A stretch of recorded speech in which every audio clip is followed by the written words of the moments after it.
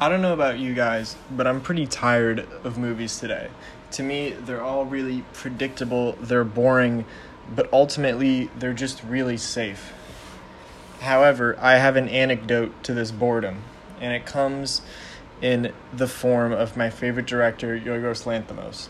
His films are extreme, they're unpredictable, and they're incredibly well made. So, here's an example. One of his most recent films, The Killing of a Sacred Deer, which was shown all throughout the US, starred Colin Farrell and Nicole Kidman, very well respected and known actors. But the opening shot of the film starts with a real heart beating during a real open heart surgery. I saw this in the theater with an audience, and it was not expected at all. The audience was absolutely shocked. And while this may or may not appeal to you, it really does something to illustrate the extreme style of filmmaking that Yorgos Lanthimos takes. So the premises to his movies are crazy. So the film that I was just talking about, it centers around a boy whose father died accidentally during an open heart surgery.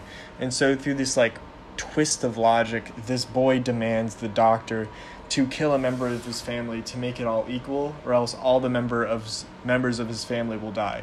So this sounds like a crazy, dark, horrible premise, which it is, but it also manages to be darkly funny and incredibly compelling. So another film whose premise I've already told you is The Lobster.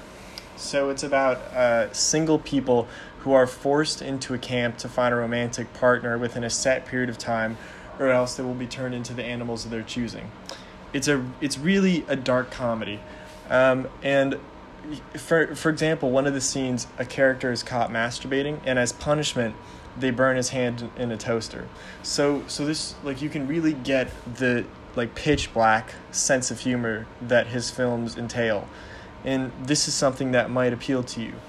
But as of right now, his films may seem kind of goofy without many redeemable qualities, but rest assured that these films are absolutely critically acclaimed. So his most recent film, The Favorite, starring Emma Stone, Rachel Weisz, and Olivia Colman, got a Best Actor win for Olivia Colman at the 2019 Oscars, and it also got 10 nominations.